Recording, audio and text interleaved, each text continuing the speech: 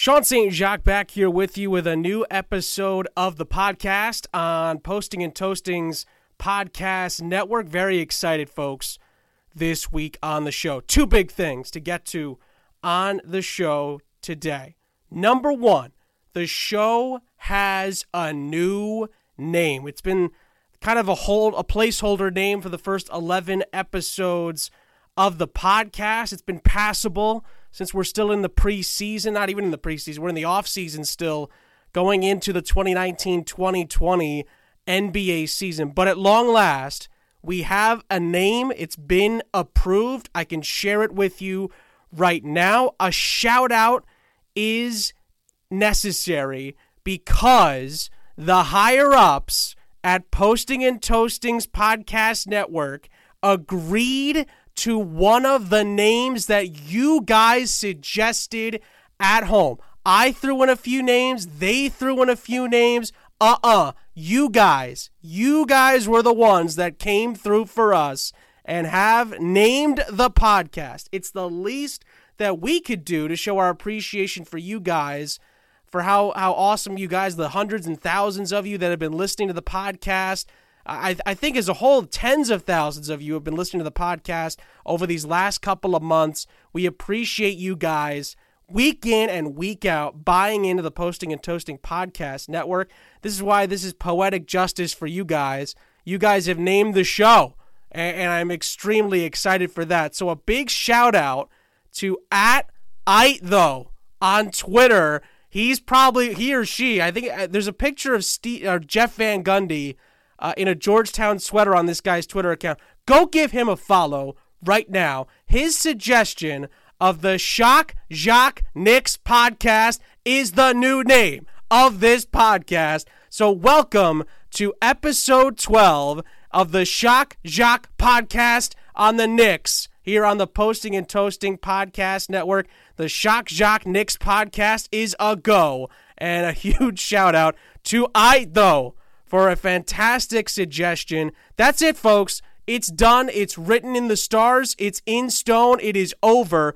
The Shock Jacques Knicks podcast is the name of the podcast going forward. So go give ITHO a follow. AIGHTTHO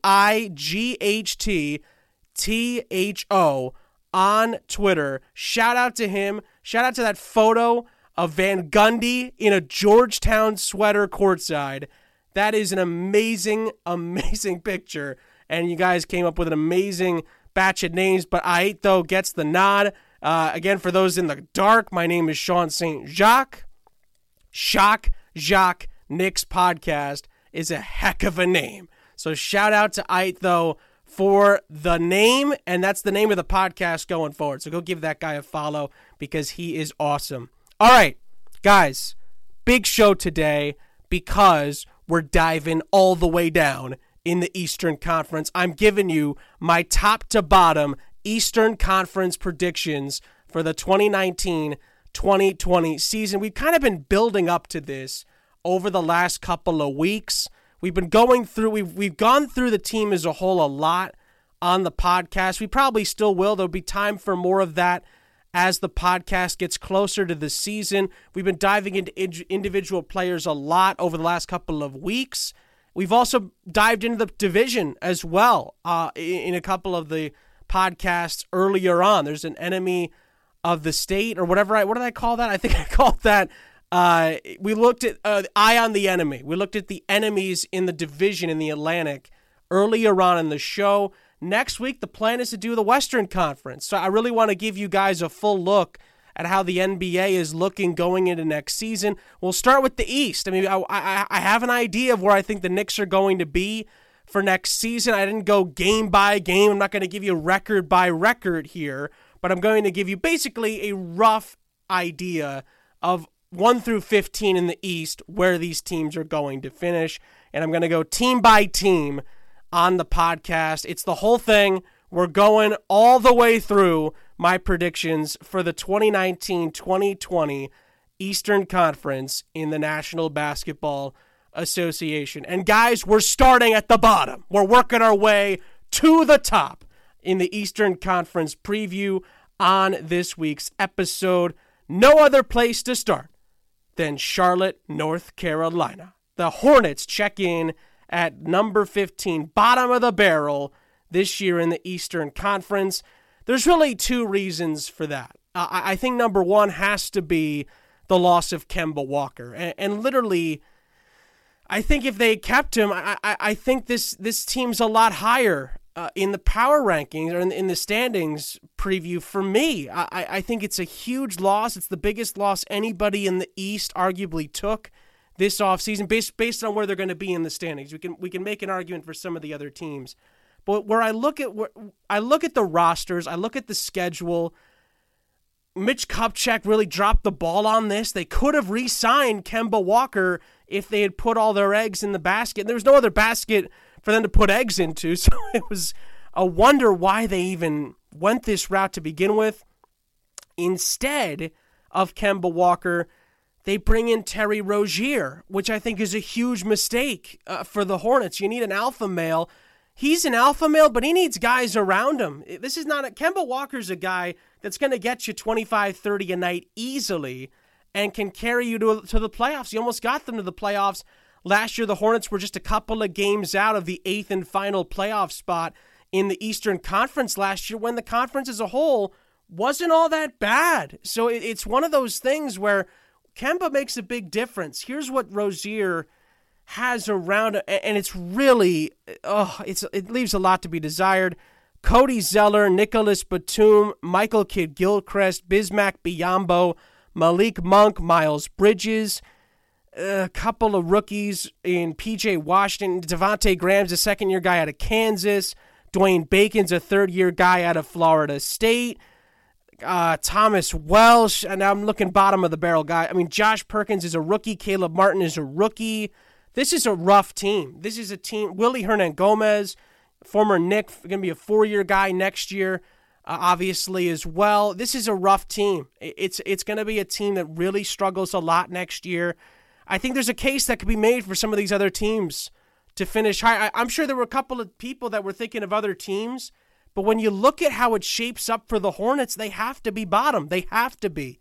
And I think that they really, because of the Kemba Walker mishap, how they completely mismanaged that situation and didn't really do anything to make it up for it. Terry Rozier is a huge step down as a guy that you're expecting to be a star on this team.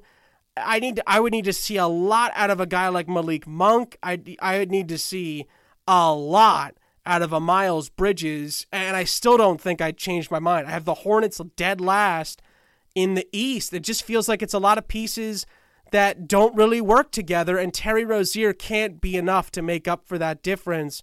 The Hornets, for me, are 15th, and I just don't know how many other teams make a big argument for that. I really don't. And I think even my next team on the list is a little bit higher. They're a little bit of a notch higher. Listen, you can debate this. There's not a huge disparity between these teams at the bottom, but I just feel like the Hornets, with what they had to trade in, because they lose Kemba Walker, they have to be last for me. I think going into next season, they have to be the team in 15th. The team in 14th, I have the Chicago Bulls, and I think that this could be one where I maybe regret my decision later on in the season. There's potential in this team, but I don't think there's enough to really move the needle. I really don't. Listen, Lauri Markkanen's a really good player. Obviously, he's already shown that he's injury prone. He's a 7-footer, 240 pounds, but he's got a lot of talent. So there's no question about that. Zach LaVine's a really good player, but is he a good enough scorer to be a leader on this team and to win enough games to be high enough in the standings? My answer to that is no. Thaddeus Young is getting older, not really going to be a key part of this team anymore. Otto Porter's the other guy on this team. Again, that doesn't do enough for me. Believe it or not, Otto Porter's going into his 7th season. It feels like he's been in the league for a decade. He keeps getting lost in the shuffle. He's a very good player.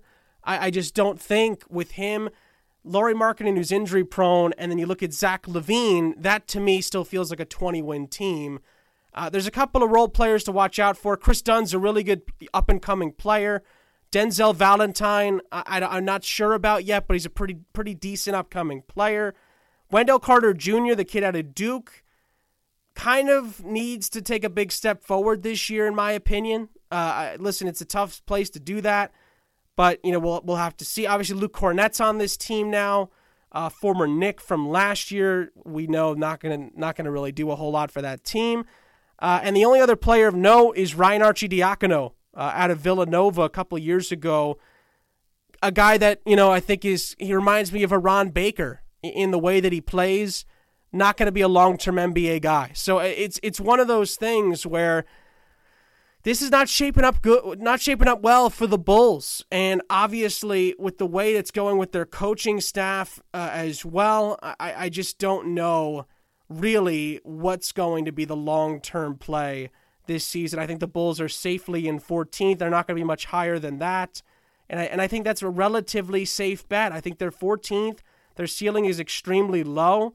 Again, there's young talent on this team, but, if Lauri Markkanen's injured at all this season, and even if he isn't, I can't imagine them going much higher than where I have them at 14. So I think I'm safe with that bet at the moment.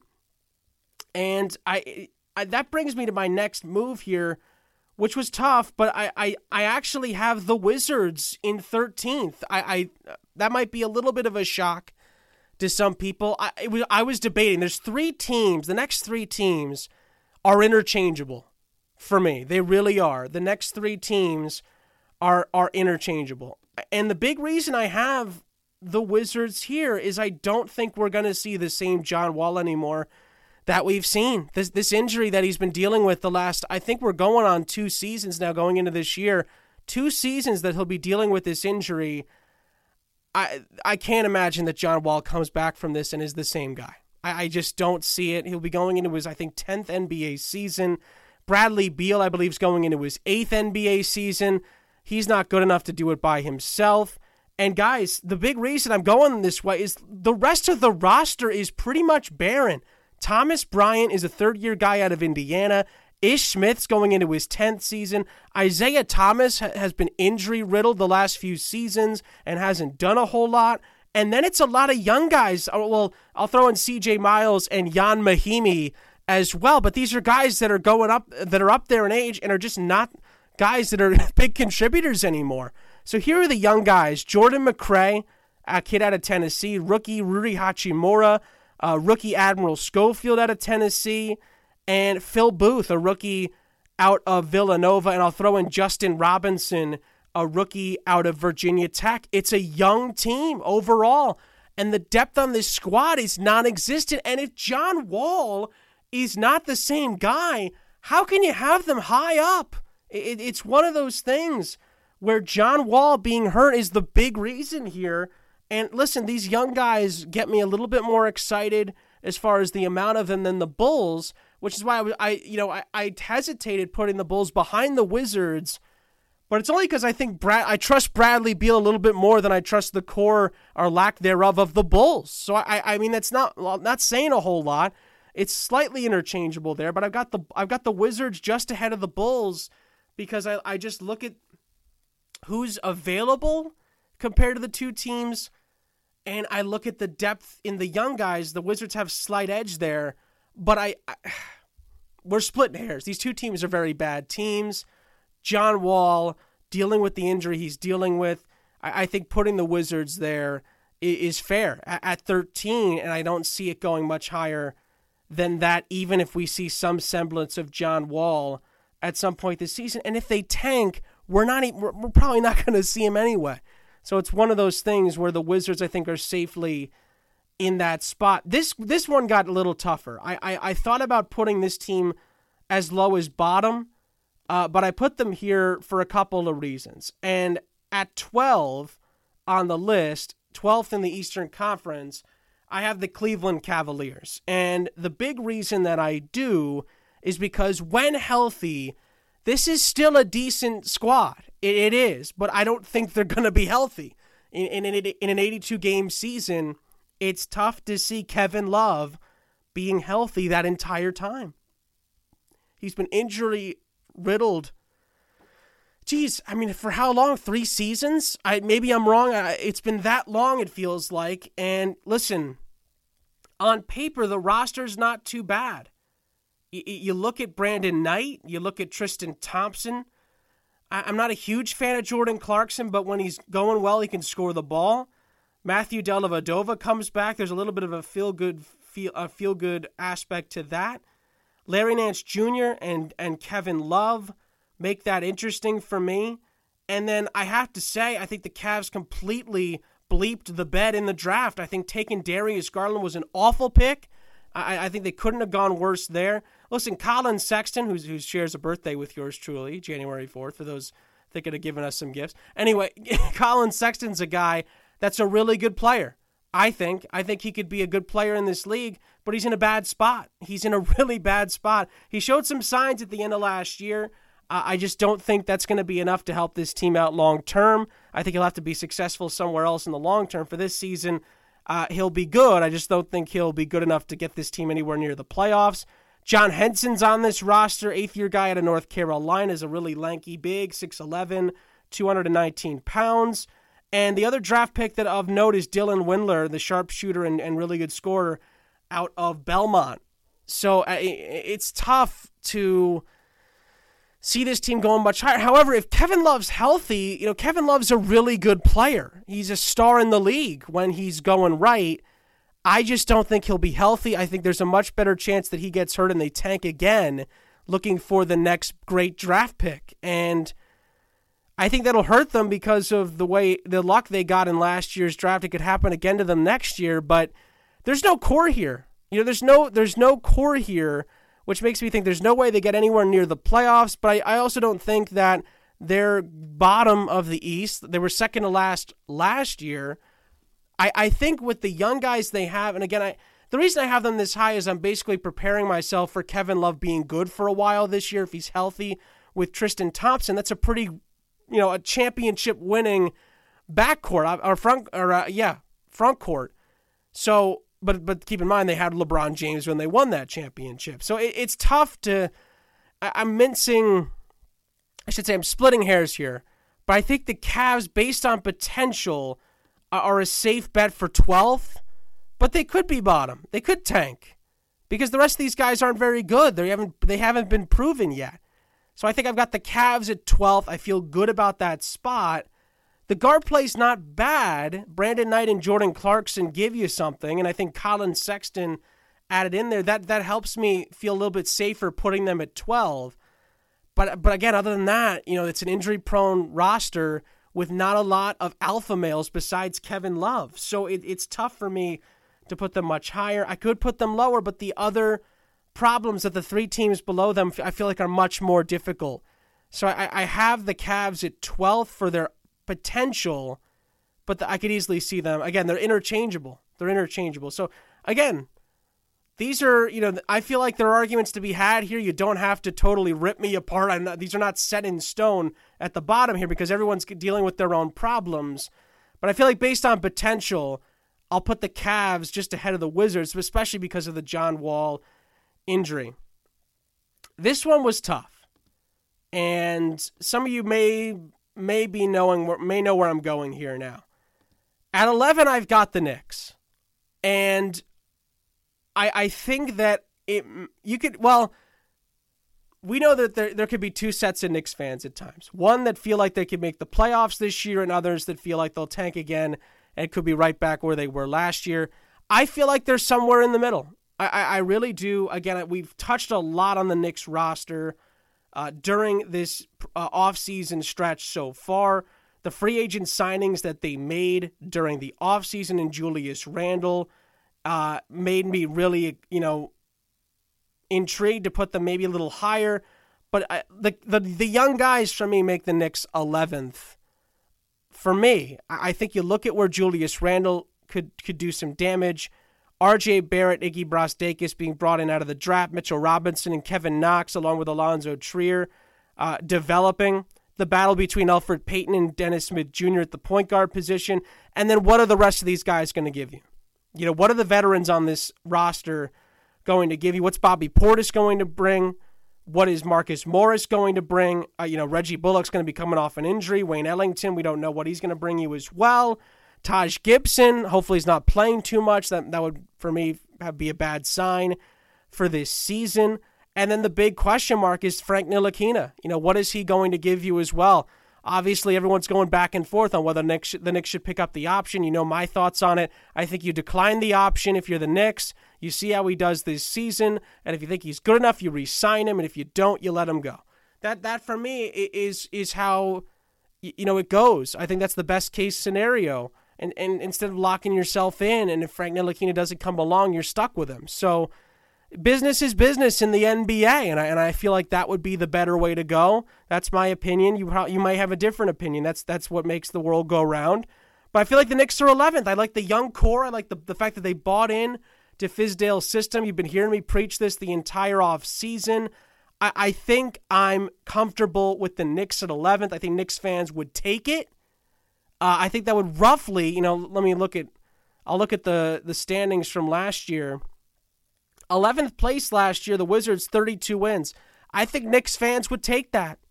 You know what I mean? And I think that would be a relatively successful season. 32, 33 wins for the Knicks. I think any higher than that would be overachieving for this Knicks team. You know what I mean? If we're talking 35, 36 wins, and now we're talking fringe playoffs at that point, that would be an overachievement, I think, for this team. I think 32, 33 wins puts them around 10th or 11th. I have them at 11th. I think that's more than fair for the Knicks as a projection for next season. Let me know what you guys think in the comments going into postingandtoasting.com on Twitter or at SSJ7 right here on Posting and Toasting Podcast. Postingandtoasting.com, I should say. All right, guys, perfect opportunity for me to take a break. I'm going to do that. The top 10 in the Eastern Conference, my projections, is up next on the Shock Jacques Knicks podcast on the Posting and Toasting Podcast Network. All right, guys, it's time to get into the nitty-gritty. We're going through the Eastern Conference preview for 2019-2020. We're at the top. We're getting towards the top half of this rankings. We're in the top 10 now. These are the playoff contenders, in my opinion, for the next season in the NBA. I'm going to start maybe with a little bit of a surprise for some people. I have this team maybe a little high, maybe just right. You never know. But my next team at 10, again, I had the Knicks. Well, you know what? Let's recap so far. Number 15, I have the Charlotte Hornets. This is, again, I'm ranking the Eastern Conference projections for next season from 15 all the way up to 1. I have the Hornets 15, I have the Bulls 14, I have the Wizards at 13, I have the Cavs at 12, and I have the Knicks at 11. At number 10, I've got the Atlanta Hawks, and this was one of this is where for me, I think this is the highest I think the Knicks could get. I think the highest the Knicks get this season is probably 10th, and that might even be pushing it a little bit. But I think the way the Hawks have their roster right now, and the way they drafted, for me, kind of is the big reason why I have them at 10. Listen, I look at the core. Trae Young, I think, could have a huge second season. I think Kevin Huerter was a pleasant surprise as well. A few other guys to look at on the roster: Alan Crabb, Chandler Parsons, who's injury prone, Evan Turner as well. Jabari Parker, who's injury prone as well. Keep that in mind also. But and Alex Len is a player to watch out for as well. Again, injury prone. However, DeAndre Bembry's on this roster, third-year guy out of St. Joe's. Damian Jones is a fourth-year guy at Vanderbilt. Not too crazy yet about him, not really at all. The rookies, for me, are getting me excited. Two in particular. I love the DeAndre Hunter pick for the Hawks. I love the Cam Reddish pick for the Hawks out of Virginia and Duke, respectively. This is what got me excited. Putting Trae Young with Kevin Huerter, DeAndre Hunter, Cam Reddish, Evan Turner, and then you throw in a healthy Chandler Parsons and a healthy Jabari Parker. Now we're talking about a potential team that could do some damage. I really feel that way about this team. Listen, the Chandler Parsons contract is obviously ridiculous. He's getting $25 million, I believe, next season. That's absolutely ridiculous. But Evan Turner, Alan Crabb, along with the rookies Reddish and Hunter around Huerter and Trae Young, That's a really good team that can shoot the three, that can penetrate inside. It's a pretty athletic roster. There's definitely some veterans mixed in there. It's solid. It's a solid roster that I think if the cards go, if things play out well and they get the right, I guess mix of veterans and youngsters, with health being a big factor as well with this team. This is a team that can make the playoffs. It really is. I think 10th is more realistic. I don't think they make the playoffs. But listen, Trae Young, the Hawks won 29 games last year. They could win 35, 36 games. I don't think that's out of the realm of possibility with what Trae Young brought to the table and with what these young guys, I think they drafted as well as anybody with DeAndre Hunter, who's a strong defensive player, a guy that can shoot the rock in big spots, showed that in the national championship game last year with the Cavaliers of Virginia, the national champions. And Cam Reddish is a flat-out scorer. He's a flat-out shooter and could really develop into one of the best players out of this draft.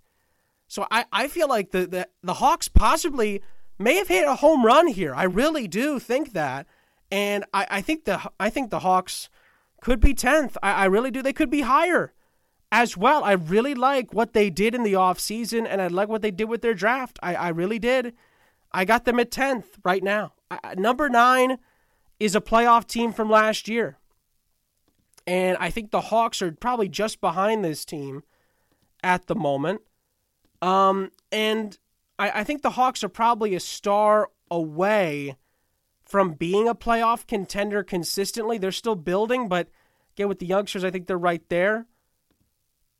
So at 9, I've got the Magic. I think the Orlando Magic, I guess, would be taking a couple of steps back, finished 7th in the East last year. And I think that they're going to drop a couple of steps back this year. I really do. And the number one reason is a couple of the youngsters dealing with some health issues. Listen, Mo Bamba was their pick out of Texas. I didn't think he was great last year. Obviously, he was injury prone, which was expected. They're taking a chance on Markelle Fultz. I think that's an awful decision. I think they couldn't have been long-term. I think that's an awful idea. DJ Augustine, Evan Fournier, solid. You mix in Aaron Gordon, Al-Farouq Aminu, Nikola Vucevic, Terrence Ross, Michael Carter-Williams is on this roster as well. Jonathan Isaac, I think, is a guy that's got to take a step forward this year to prove me wrong. I think that's a big deal. I think Nikola Vucevic is a really good player. I think Al-Farouq Aminu is a really good player. Aaron Gordon, for me, is up and down. I don't know where I'm at with him long-term as a player. He's entering his 6th season out of Arizona. He's a good player. He doesn't show up in big games enough for me, and I think down the stretch, that's important. DJ Augustine really had a great season last year for this Orlando team. I think I'm shooting my shot a little bit here with this team and saying they're going to underachieve. I just don't feel like defensively they're good enough. I think they're getting older on this team. DJ Augustine is going to enter his 12th season in the NBA this year, not getting any younger. I think they took too big of a risk with not only Markelle Fultz, but with Mohamed Bamba as well. And the help that needs to be on the way with this team isn't there. And I just don't feel like they have enough horses to get into the playoffs again. I don't think they can do it twice. They found a way last year in the East, getting ahead of the likes of Charlotte and Detroit to get in as that 7 seed. There's a team that knocks. There's 2 teams for me that I have them knocking them down, and I feel like that. I think Orlando doesn't make it, and I think you may understand where I'm going as I dive into the playoff teams I have in the East for next season. So yeah, I think that's fair in my opinion. You may disagree. I think that's fair to put the Magic out of the playoffs. And listen, they're a good team, but they're a beatable team. They really are. If you have a good front court and strong perimeter defense and can shoot the 3, you can beat this team. It's a solid squad, but nothing special. Not necessarily a playoff team. And I've got them 9th. I think they just miss out on the playoffs this year. Eighth, I've got the team that finished eighth last year. I've got the Detroit Pistons. I've got them there again. I think the big thing for me is not only on paper, but I think that there's a couple of youngsters on this squad that can really push this team to another level. Listen, obviously Blake Griffin is a big player on this team. Andre Drummond, Reggie Jackson are players to watch on this squad. You look at some of the depth guys. You look at Tony Snell, Langston Galloway, former Knick. Luke Kennard's a guy that's had his ups and downs but can score the ball. And then, honestly, I like the young guys that could be mixed in here. A couple of two-way guys, Lewis King and Jordan Bone, if they work out, could be really solid players as from a depth perspective. Kyrie Thomas, I thought, was a steal of a pick for this team, can defend really, really well. Svatoslav Mikhailuk out of Kansas is a solid scorer, could be a nice depth player. If they end up using him, they might not need to use him. I like Markieff Morris on this team as well. That's a solid guy to have.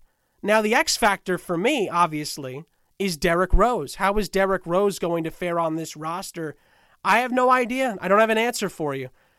But for me, without him, I think they're still a playoff team. If I forget, they made the playoffs last year without him and with a lesser roster.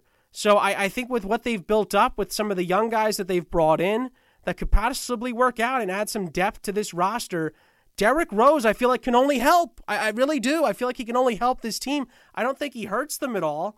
So I have them in eighth. I think that's fair to say that they're right back there again.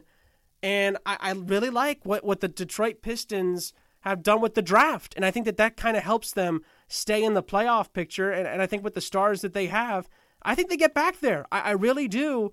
And I have them at eighth right now. So I have the Pistons just getting into the playoffs. And the only new team that I have getting into the playoffs this year is my team at number 7. And it's the Miami Heat. I think the Miami Heat, with the acquisition of Jimmy Butler, put themselves over the top. I think that makes them a playoff team. You look at the rest of the roster, I like Justice Winslow. I think Goran Dragic has another really good year in him. Bam Adebayo really showed some signs last year. Dion Waiters, if he's healthy, is a phenomenal player. Kelly Olynyk can provide you some size down low, as can Myers Leonard. So by the way, Tyler Hero, I think, could be a really good player. The kid out of Kentucky is a really good scorer. He's tough. He's hard-nosed. He's pretty athletic, too. He can throw down. So I like Tyler Hero as a draft pick. Chris Silva is an interesting flyer as well out of South Carolina. If he works out as a rookie this year, you might see him get some playing time. Now, he's a bit of a long shot guy. You'd really have to show out to get any bench minutes. But with the guys they have up front, Leonard, Olynyk, and Adebayo, that's a solid front line. And I think along with Winslow, I think along with Tyler Hero, I think along with Goran Dragic, and along with a superstar in Jimmy Butler, that says playoffs to me. I think they are a playoff team in this Eastern Conference. Stars get to the playoffs more times than not. Jimmy Butler's a superstar. He wanted to lead this team. He wanted his own chance. He didn't want to stay in Philly. I think Jimmy Butler gets it done and gets into the playoffs with the Miami Heat. It's pretty simple. Superstars get it done. I think the Heat finish in 7th, and I think they make the playoffs. And I think they finish with a chance to maybe make some noise too. I'm just saying they could be a team that ends up maybe surprising some people in the playoffs. They'll have to finish a little bit higher to do that, I think. But I think 7th is not too far off for the Miami Heat. Now it gets a little difficult. 6 teams left, the top 6 in the East. It gets a little difficult for me, guys. It really does. I didn't know where to put some of these teams. I still don't know with a couple of these teams where they're going to finish. I'm a little hesitant on especially these next 2. I'm struggling a little bit. I really am. I'm not sure if I'm going to be regretting my decisions here with these next 2 teams, but I'm going to stick to my guns. And it's 6. I've got the Brooklyn Nets. That might shock a lot of people, Maybe you're going to say Nick Bias, Nets hater. I don't think it's too far off because Kevin Durant's not playing, folks. They keep throwing him in all the promos. They keep throwing him in all the ads. He's not playing. Not playing a single game this year for the Brooklyn Nets. So look at what they have after that. Okay? That's what I'm worried about. Karis LeVert's a good player. Jared Allen is a young up-and-coming player. So is Joe Harris, Spencer Dinwiddie, DeAndre Jordan, Wilson Chandler. That's it. As far as the next guys up on this team, Kyrie Irving does not have a lot to work with on this roster, especially in the front court. Jared Allen's there. But for me, listen, DeAndre Jordan is okay. They're a playoff team. I'm not denying them that. Wilson Chandler could help.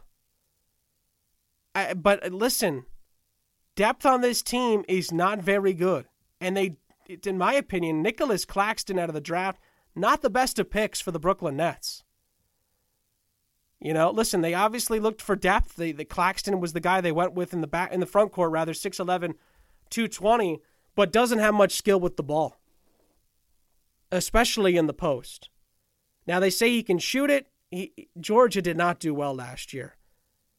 Nicholas Claxton was not a major factor in the SEC last year. Georgia stunk the joint last year, and he was a reason why. Because defensively, sometimes left a lot to be desired. And in the NBA, that's a huge jump. That's a huge jump for a kid like this. Yeah, this kid's, I think, 20 years old. Yeah, I'm not thrilled with that pick for the Nets. Now, again, that's not a make or break part of the season. And listen, LeVert, Dinwiddie, and Harris, along with Irving, is solid. And they're a playoff team. But for me, you're just kind of swapping out a couple of guys along with D'Angelo Russell. You're bringing in Kyrie Irving. For me, Kyrie Irving, this is just the Celtics of last year with a lesser roster around Kyrie Irving. So I'm going to put them right where the Nets were last year. I put them at 6th until they prove me wrong. And I think that's fair. I don't think there's much of an argument you can make to put them much higher on the list. For me, the only team I could see them maybe getting higher than is the team I have next on this list. But for right now, I think that's more than fair to put the Nets at 6. Are they going to have the same chemistry that they had last year with Kyrie Irving? Is Kyrie Irving going to be healthy? Is that good or bad for the Nets?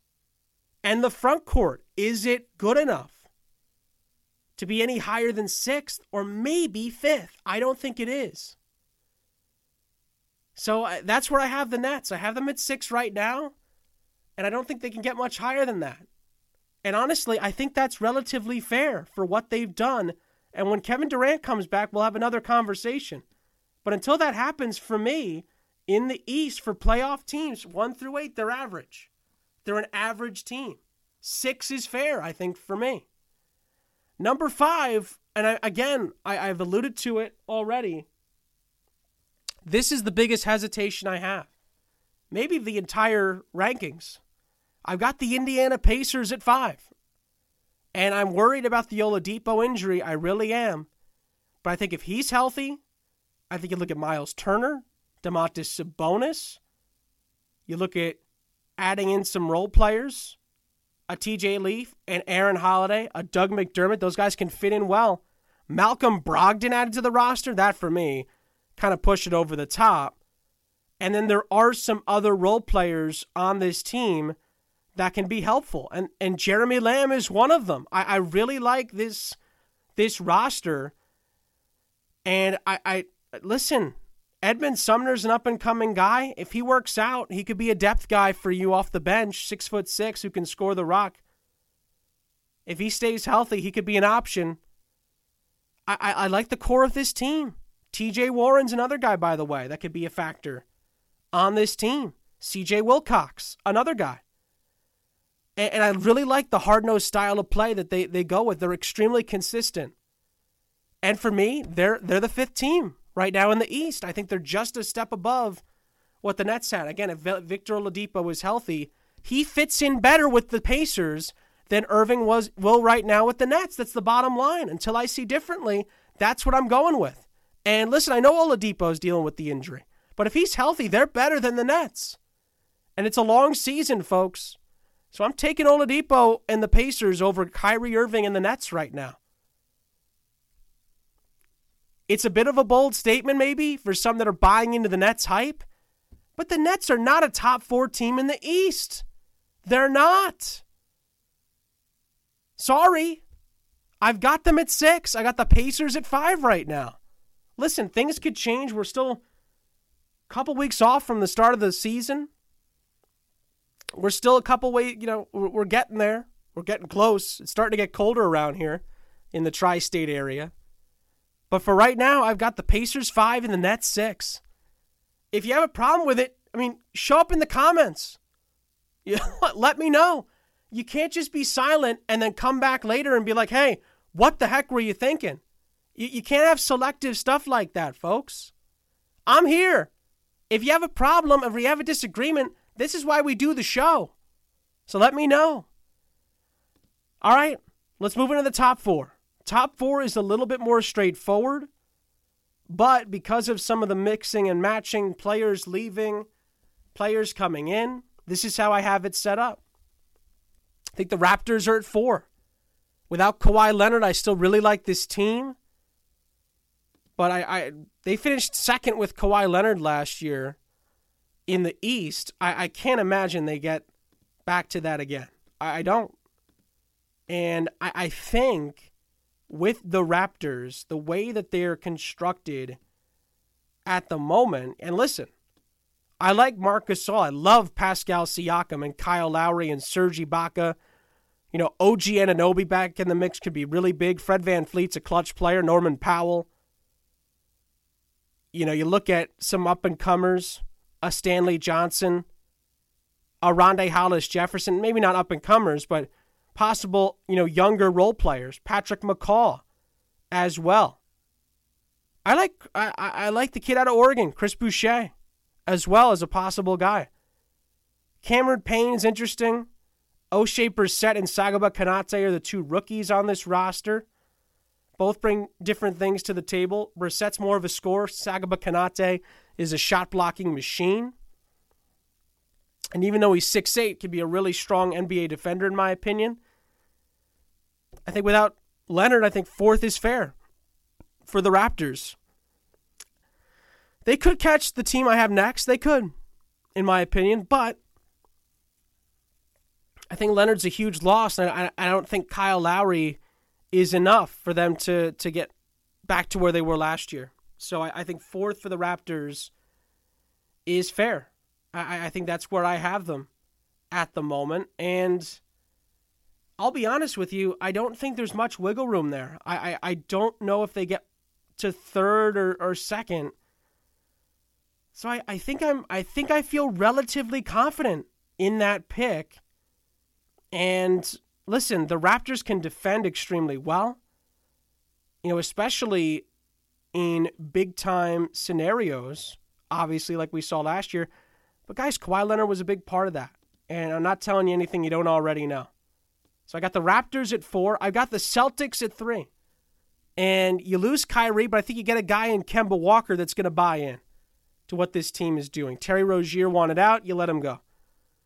You still got, along with adding Kemba, you still have a guy that really, well, to be fair, that needs to step up this year, to be fair, and Gordon Hayward. He's got to have a huge season for the Celtics. There's no question about that.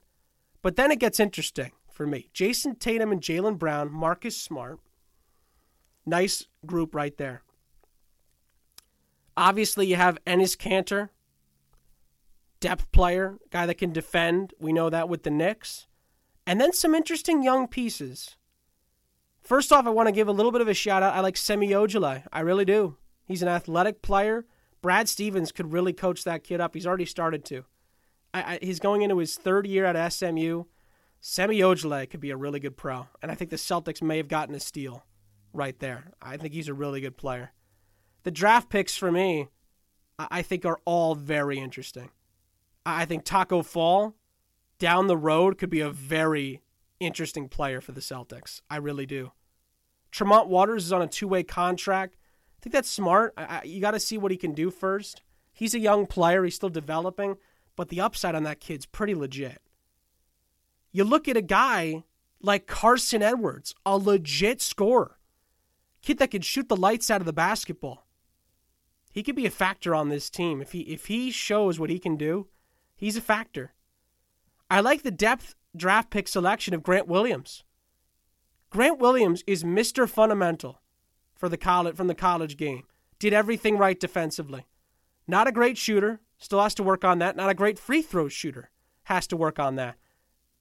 Was a magician in the post in college. A magician.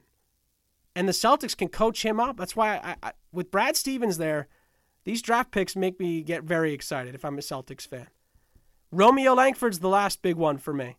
Romeo Langford could be the steal of the draft if he's good enough, or one of the bigger busts if he's not. But the Celtics got him in a really good spot. Not high risk at all. Could be all reward if he works out. These are smart draft picks by the Celtics. One more wild card is Max Strus, another 2-way player out of DePaul, a guy that I covered in the Big East. Guy's a really good scorer. He's going to play for you, give you 110% every night. Not a great defender. He's got to work on that. And 6'6", so he's got some size on him. He's athletic. That's the thing that jumps off the page about Max Strus. Can jump out of the gym and has great lift on his jump shot, great arc on his jump shot as well. He's just inconsistent. That's the problem with him. Can he do it enough consistently for you? That's why you gave him a 2-way contract. And I think that that's a phenomenal decision by the Celtics. And I think why not take a chance on a kid like that could show you some really strong stuff on the court. Celtics have some great upside, but I don't think they're good enough to win the title this year at all. I don't think that, especially in the loaded West, but specifically in the East, third's a nice place for them. They could overachieve, but I think that third is fair for where they're at right now. I thought about putting them second, but for now I'm going to put them third. And the big reason why is because the second team is the Philadelphia 76ers, and for me the biggest difference is Al Horford leaving Boston and going to the Sixers. I think that makes the Sixers a lot more dangerous. Now, listen, offensively, they take a huge hit. Jimmy Butler no longer with the team. Tobias Harris is going to really have to step up for this squad next year. There's some nice role players, Mike Scott, Kyle O'Quinn, Trey Burke, most importantly. I think Trey Burke could be a really nice piece potentially on this team. I like Zaire Smith's potential, but I got to see it. And there's a lot of 2-way guys that are interesting. I like Mariel Shayok. And I like Shake Milton, but these are guys that are probably not going to be big parts of this team. Joel Embiid, can he stay healthy? Ben Simmons, can he do anything on the perimeter besides pass the ball off to somebody else? I like Josh Richardson. I don't love Josh Richardson, but I think he's a nice piece. Does this team have enough scoring to win a title? The answer for me is no, but I think they've got enough defense and they've got enough stars to finish second in the East. I really do. And I like the team as a whole. I think that you could argue they've gotten better, but they had to lose a lot of scoring to get better. And maybe that'll pay off. You never know. I mean, listen, in the playoffs, and I think that's what this team is built for, is the postseason, things could change in the Sixers' favor. But in the regular season, I don't think they're the top team, and I think they could fall to the third if the Celtics work out. I really feel that way. I like where they're at, but I think the Sixers just edged them out in the regular season. Going into the playoffs, I think both of those teams could really make some noise. I really do. Sad to say as a Knicks fan, but I really do think that those are two teams to watch in the postseason. But for right now, I have the Celtics third, and I have the Sixers just ahead of them in second. And then for me, the runaways, and I don't think this shouldn't be a shock to anybody, really, if you're an NBA fan. For me, the runaway team in the East is the Milwaukee Bucks, and I don't think it's going to be all that close. I really don't think so. Last year in the East, you look at the standings a season ago, and obviously the Bucks finished top of the East. Only by 2 games, though, but remember, that was against the Raptors team with Kawhi Leonard. And if you remember correctly, the Sixers were 9 back of the Bucks last year. I could see a very similar scenario playing out. I could see there being a big gap between the Bucks and the Sixers. For me, last year it was a little bit of, can the Bucks, maybe the Bucks can make the finals. You never know. Maybe they're one of the favorites to get there and have a shot at the trophy. But as I predicted, I had the Raptors getting to the finals last year and losing to the Warriors. They went on, and because of the Durant injury, they ended up winning the championship. Kudos on them. Leonard moves on. He'll be a legend in Canada forever, at least in Toronto. For me, this season for the Bucks, it's championship or bust. I know what the situation is in the West, and we'll get to the West on the next show. But I think in the East, it is theirs to lose by a wide margin. I think they win the East by 8 or 9 games again. I really do, over the Sixers at least. I think it's a runaway. With Giannis, with Eric Bledsoe, Dante DiVincenzo healthy is a huge boost for them. Ersan Ilyasova, I like what Pat Connaughton brings to the table. George Hill is a perfect fit. Brook Lopez has been reborn with the Bucks. Chris Middleton's a stud. They added Robin Lopez. It's a family affair.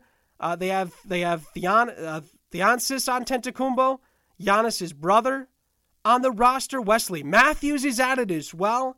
They added a solid rookie in Luke May. For the long term, that could be an interesting fit on this team. Sterling Brown's a second-year guy as well on this roster. So is DJ Wilson. But just look at these core guys. Antetokounmpo, Bledsoe, Connaughton, Hill, Lopez, Middleton, Matthews. You add in a DiVincenzo and a Connaughton. Oh, man. I mean, it's a runaway. For me, it's a runaway. And I think that with Middleton and Giannis leading the way, this is a really strong starting 5. It's a really strong bench. You could play 9 deep in this bench and have some depth to spare. And Bledsoe in there as well. I really like Lopez. I like Connaughton and DiVincenzo, Ilyasova, George Hill. It's simple for me. The Bucks will easily win the East. They're going to beat up on a lot of the bad teams, and I think that they're going to show throughout this season that they want the championship. That's what they're going for. This, for me, is their first legitimate chance to win an NBA championship. Some said it was last year. In my opinion, I always thought it was going to be the Raptors. Kawhi over Giannis any day of the week for me. And if you want to argue in the comments, have fun with that. It's Kawhi over Giannis any day of the week. And it showed up in the playoffs as I predicted last year. People were calling me nuts. Like, I didn't have the podcast here with you guys last year, but on another podcast last year, I was saying throughout the regular season that if the Raptors were healthy, they were the team to beat. Everyone said it was the Bucks, and I said, listen, if they play in the playoffs, the Bucks and the Raptors, there's no way the Bucks are going to win, and that's exactly how it played out. Kawhi over Giannis any day of the week, and it played out that way last season. Now Kawhi is gone. It's Giannis's conference. He owns it now like LeBron used to own it, and they should have a runaway the next 2 or 3 years unless the East gets reshaped.